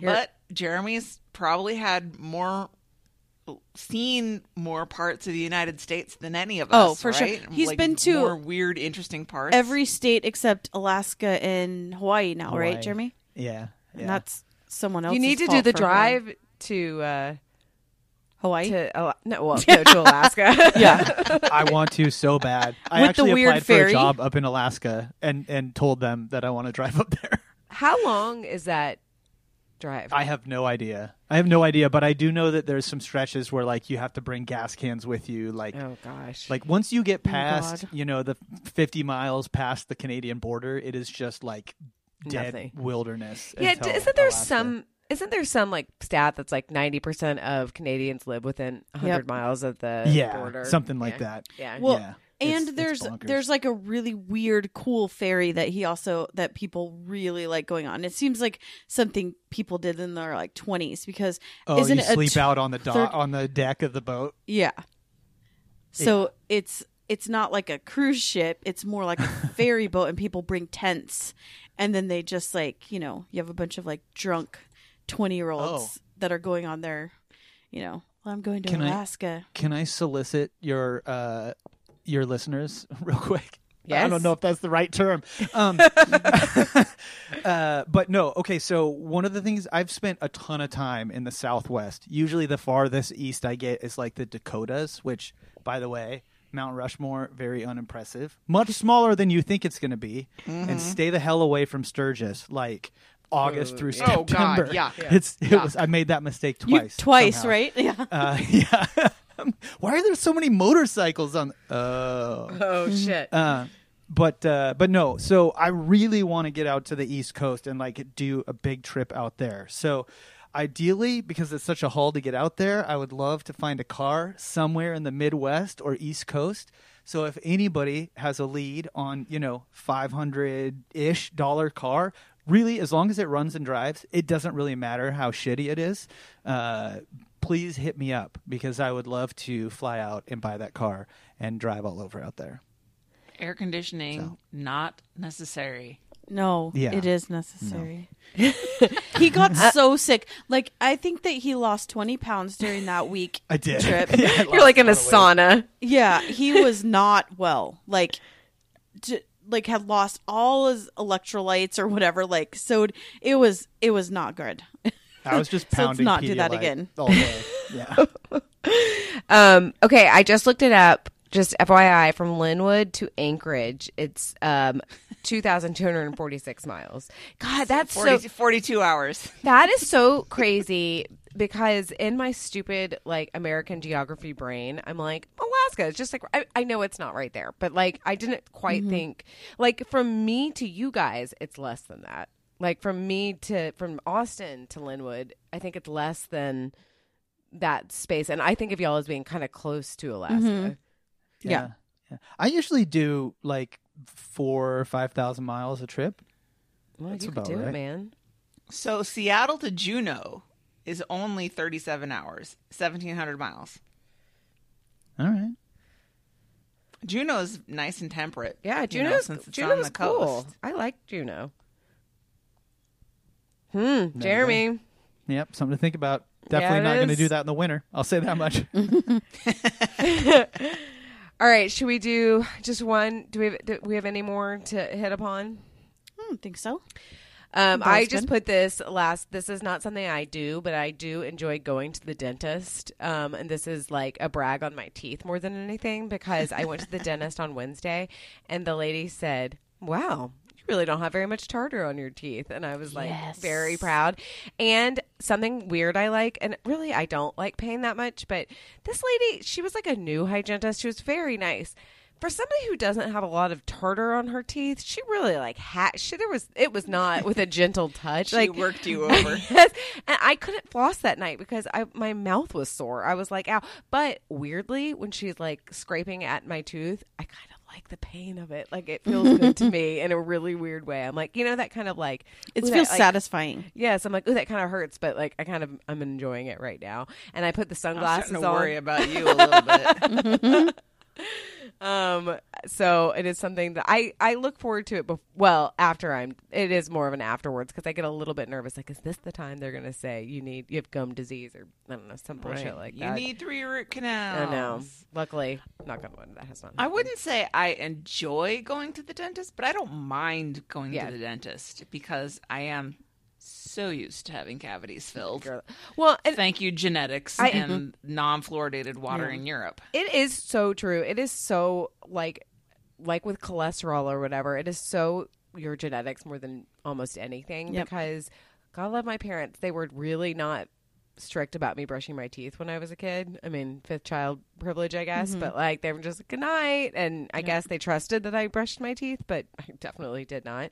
And I've only had one cavity when I was in 7th grade, just one. So that is just genetics. Now I'm really good. Now I am a daily flosser and I use my, timed toothbrush. So I'm into it. I'll say that dental technology has improved a lot since I was 13, 14 years old. When I remember how unpleasant it was to get cavities filled. And again, nothing that you can't deal with. No, but it's so much faster now. Yeah. Yeah. I remember the dentist when I got my cavity, he said, okay, this one can be porcelain, but the next ones you get, if you get another one, I'm like, are you threatening me? But of course, as a 13-year-old, I was like, I felt threatened, but he was like, it's going to be gold or silver or whatever. And I was like, okay, but I can't do anything about it. I mean, I can brush my teeth, but, and floss, I guess. But do you remember those things? I remember in elementary school when they would try to weirdly, make you like teach you about taking care of your teeth. I don't know why we would learn about this in elementary school. And they would give you that gum that changed your color, the Yes. teeth red or whatever. Yes. So weird. Anyway. Yeah. That flashed in my head. Must have missed that. Maybe you were in Europe then and they're like, Yeah. whatever. Maybe. All up British teeth. They're not teaching anybody about dental hygiene. Anything else? I really do want to hear about this, Jeremy. Yes. Setting up, let's just say, is it just phones or is it all like software type things? I mean, I do it with my personal computers and I do it with phones too. But yeah, I love to set them up from scratch. So it drives Christy You- insane. Serial killer. And he also gets a phone every year. So like this is a yearly thing that happens. Here's why. I mean, I hate having to do the passwords and all that stuff. Although 1Password, it's extremely helpful and secure. But no, I hate having to do that. But what I love about it is I have a shit ton of apps that I have downloaded. Sometimes for a one-off thing. Sometimes it's aspirational. Like, oh, I want to check this out, and I never open them. And so I love the idea of starting fresh. Like, I'm gonna wipe this slate clean. I'm going to get rid of all these things, and I'm going to download stuff as I need it. And that way, now you're speaking my language. Yeah, I kind of like it. You know, you get to. It's like cleaning out your room once a year. You get to start fresh. Once a year. You get an understanding of what your priorities are and what's important to you. Like, what am I going to download first? What do I feel is missing? What do I realize the very first day I'm using my phone isn't there when I go to use it? It's kind of fun. And also, I'll say the part where you transfer stuff from the old phone to the new phone is utterly nerve-wracking It's for me. 'Cause very you've got stressful. the cable, and you're like, is this going to work? Yep. Yeah. Yeah. That is extremely stressful. Well, I feel like we need to like swap.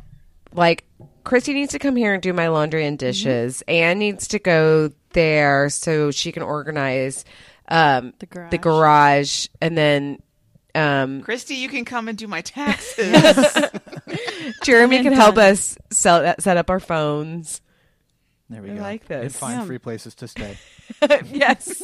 It's like The Holiday. You know that movie, the Kate Winslet. Yep. Yep. Yeah. We can all Offensive. Yeah. Offensive that anybody thinks that Jack Black is on Kate Winslet's level. Right. Yeah, I know. And Oh, wow. his scribbity boop boop, you know, when he's like singing the like scores to very famous. Oh God. What a dumb movie. Although Jude Law is very good looking in that movie.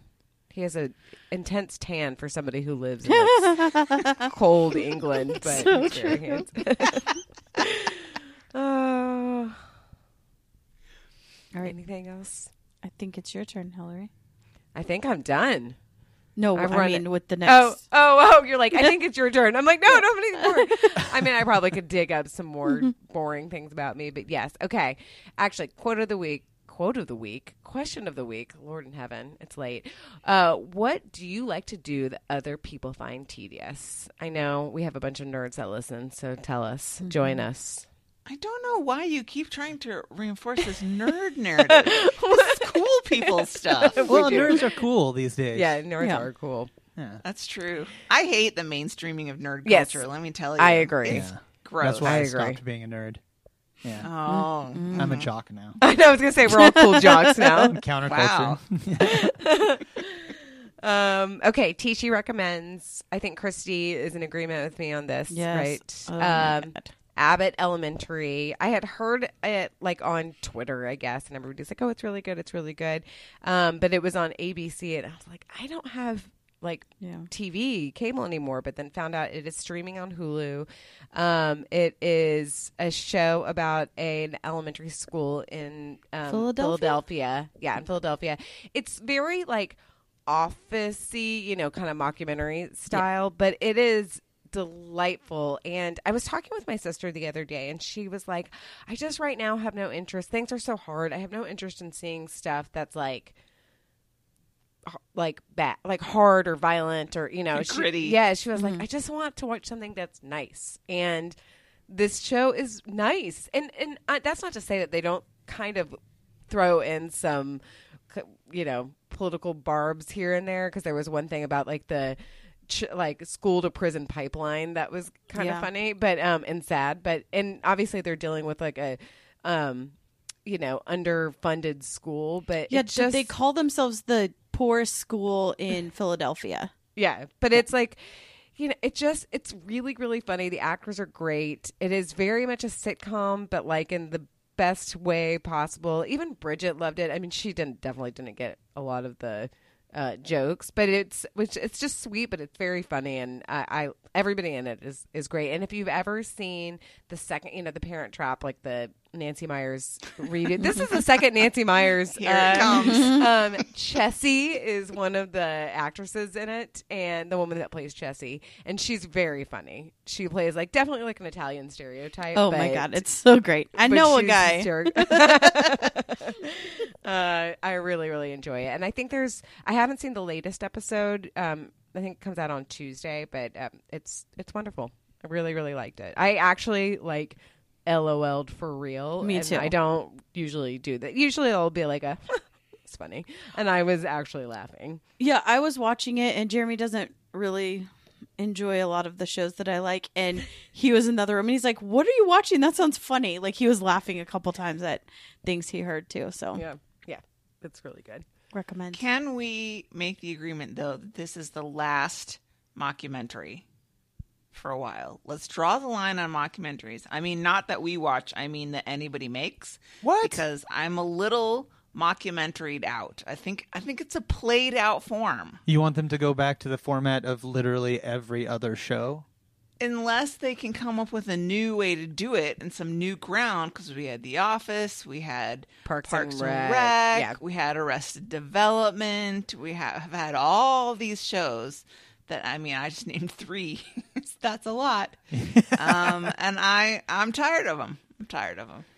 It really works in this, and I wasn't but I do agree that it probably needs to go. There's like in this, there's actually like more so than it has done previously, like a reasoning why they're doing it. But like generally, it's a little bit played out. But I still found I like it on this because there's some like insane stuff that happens. Specifically, the principal is like, God, the wow. principal's so freaking funny. And the characters that look at the camera and just like break that wall, like I really like that.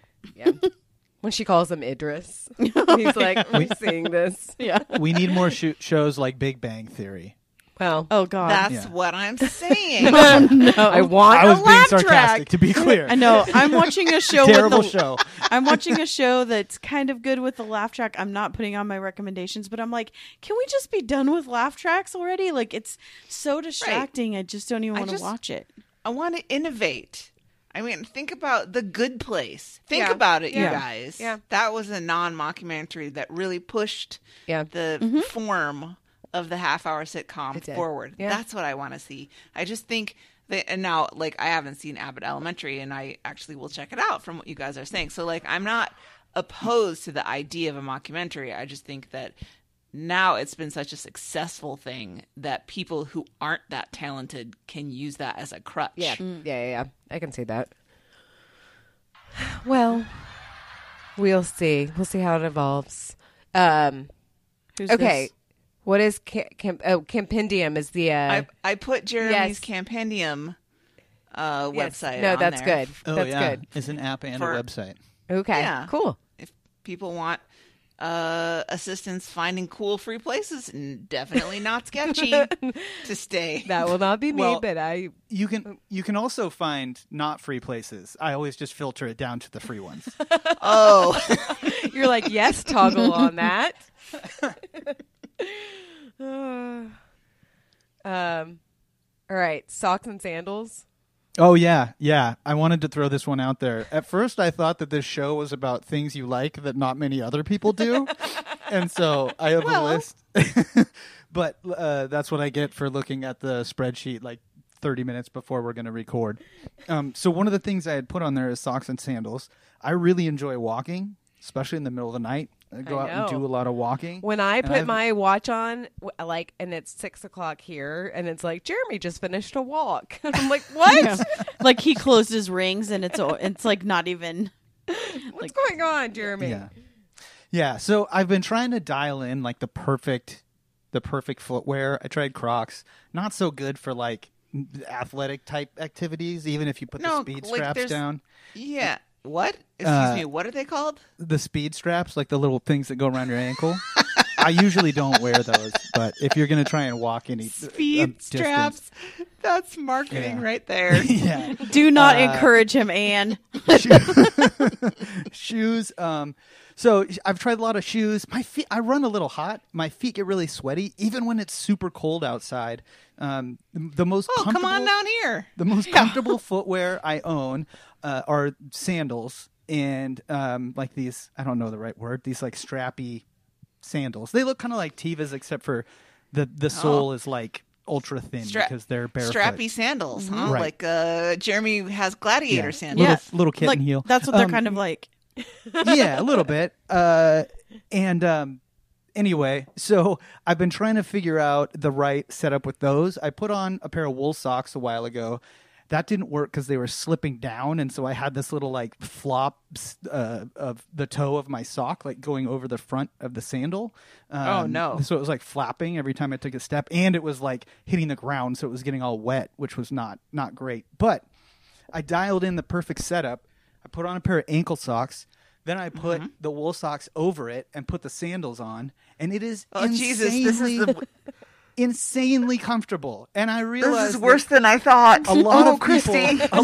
What can I do to help? They have an issue with socks and sandals, but I'm telling you, comfort and function over looks, I guess. It is a great setup, and I would highly encourage everybody here to at least go try it. And if you're worried about what people are thinking of you, try it at 3 a.m. Wander around your neighborhood and give it a shot. It's incredibly comfortable, and I highly recommend it.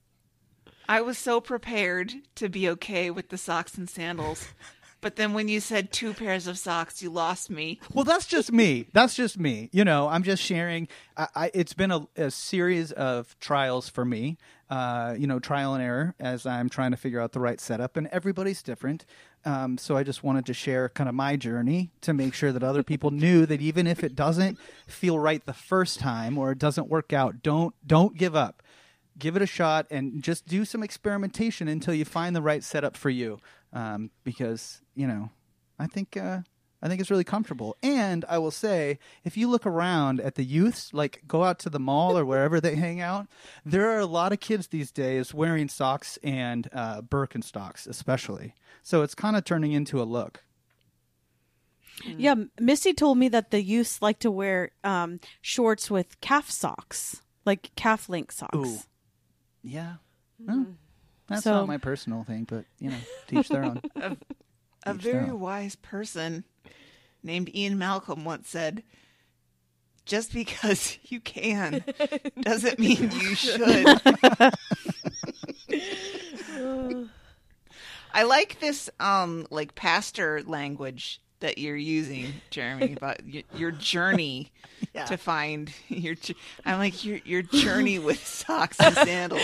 How's your walk? If I start slipping into a southern twang, you know that it's really it's really clicked in.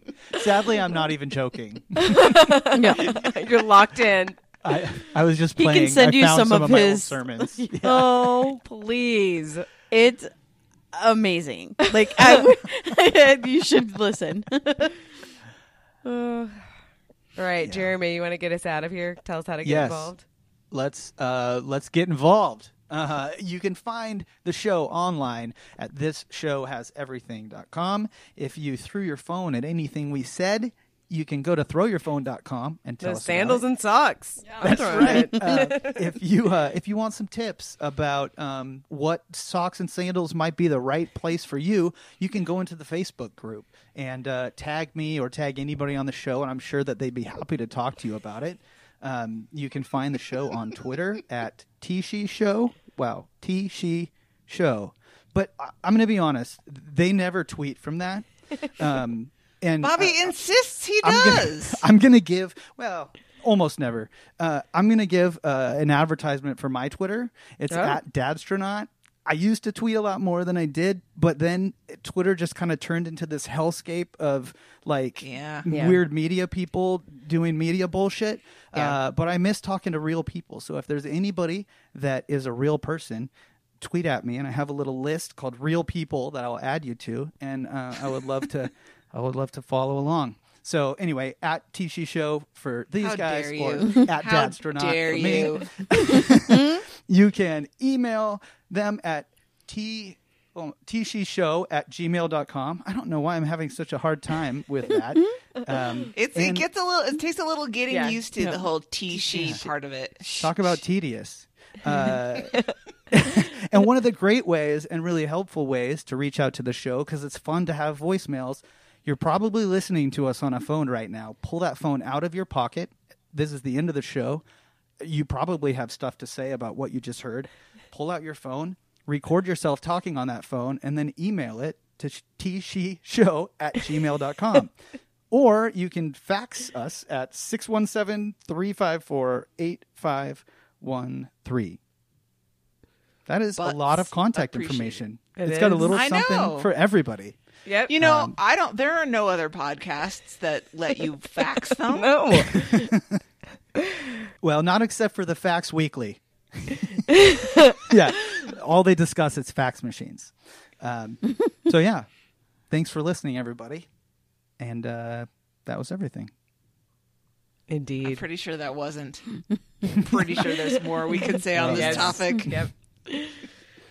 Woo woo.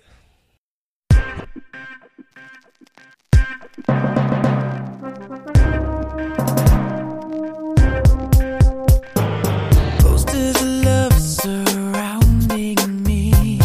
I'm lost in a world of fantasy. Every night she comes to me and gives me all the love I need.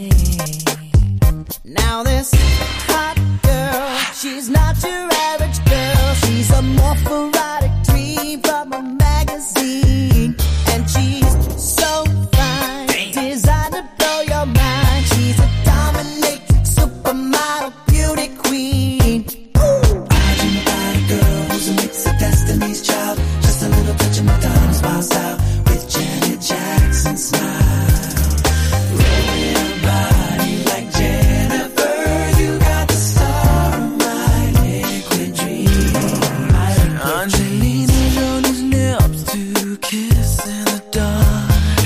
Underneath Cindy C's beauty mark. When it comes to the test, well, Tyra's the best. And Selma